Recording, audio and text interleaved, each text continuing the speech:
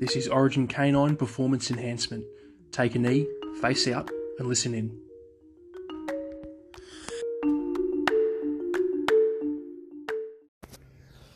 Hey guys, so today on the Performance Enhancement segment, I want to talk about a little thing that's helped me a lot, which I stole from my close personal friend, Jordan Peterson, and it's the ability to negotiate with yourself. So communication is really, really essential in everything we do, ever, right? Because everything you do involves one, possibly more humans. So in order to deal with humans, you need to learn how to communicate effectively. Now, it depends how philosophical you want to get when it comes to the psychology of the human mind, but I like to think that there's a few different versions of myself that are prevalent in different situations. So when I say learn to communicate with yourself, you are naturally going to drift toward things that are easy and comfortable and that don't require a lot of effort. And that's not necessarily out of laziness, that's purely a survival mechanism that we as humans use to avoid getting hurt, exerting excess energy, that type of stuff, right? So I'll give you an example. One of the ways that I negotiate with myself is I know that I'm prone to obsessing over certain things. I'm prone to dopamine hits. So I'm the kind of person that would get addicted to gambling. I've been addicted to things in the past and I've chased them incessantly. What I've learnt to do now is not necessarily fight against my tendency towards obsession, but rather manage it a little bit better by negotiating with myself. So because I can obsess over things, one of the easiest traps to fall into is playing on your phone, social media, Instagram Reels, refreshing your apps, checking for messages, that type of stuff. And I'm really bad for that. And I know this. So what I do is I know that every single day at some point I'm going to sit down and scroll through my Instagram Reels.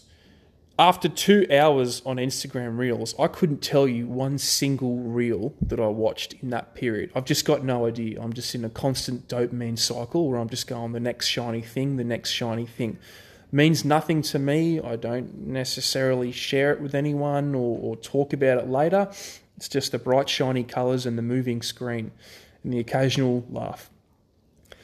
So what I do is I go, okay, well today I know I'm going to be stuck on Instagram for a little bit. So what I'm going to do is I'm not going to touch my phone for the first 2 hours of the day.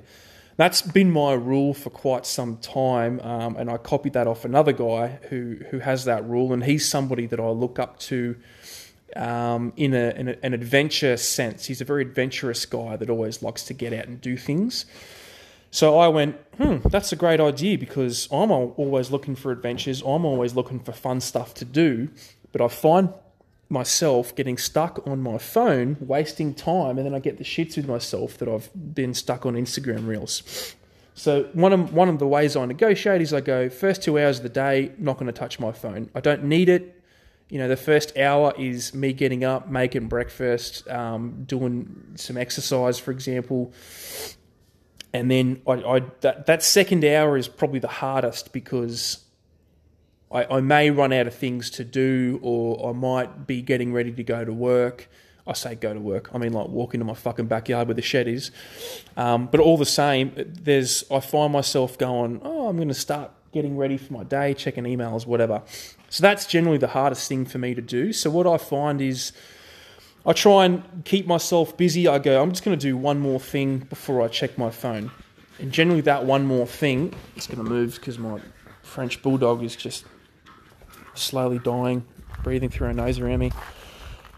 I give myself little things to do that are going to distract me just for that extra couple of minutes. Just so I can do that one or two extra things before I know I go down the rabbit warren of my phone. And I don't necessarily just do that first thing in the morning. That's probably I think from what I've read, your self-control, you have the most self-control early in the day, and it's one of those things that you can deplete as the day goes on. So I go, okay, I know I've got more self-control in the morning. I'm just not going to look at my phone for the first 2 hours, and I'm going to do the dishes. I'm going to do something to keep my missus happy. You know, I've got a daughter now, so I'm going to play with my daughter, help my partner get ready for work, whatever the case is. That's probably, for me, one of the biggest ways I negotiate with myself is I know I'm going to do something stupid. I know there's some sort of trap or rabbit warren I'm going to fall into. So I try and get as many things done before then as possible. Now that still works for me during the day. I might have a series of tasks that I have to do. I find that me not having access to something is the best way to avoid it. Hence why I don't take my phone out of my room in the morning. I leave the room without touching it. Because I know as soon as I pick it up, even if I pick it up to like turn off my alarm or to change the settings or put it on silent because my baby's asleep, as soon as I do that, I'm going to go straight back in that rabbit warren and start looking at reels, checking emails. So I just limit my access. And it's only a small one, but I think, 6 minutes worth of me telling you to negotiate with yourself so you can get more done is probably one of the most useful things that I've found. So thank you, Jordan Peterson.